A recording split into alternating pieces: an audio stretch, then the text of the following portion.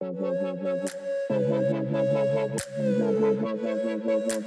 is Thursday, January 21, 2021, and here is your Daily Devo. Here is this week's essential doctrine, the illumination of Scripture.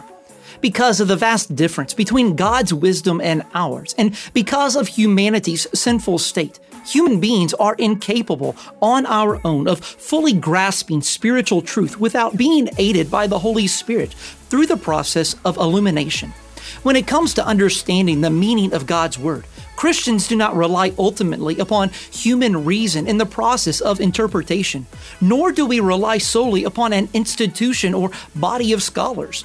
Instead, a Christian's ultimate reliance is upon the work of the Spirit of God, who illuminates the Scriptures in the heart and mind.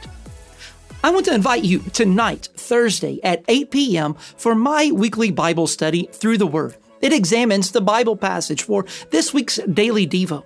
You can watch on our Facebook page at CBC Maysville or on our website at cbcmaysville.com and click on that Church Online tab.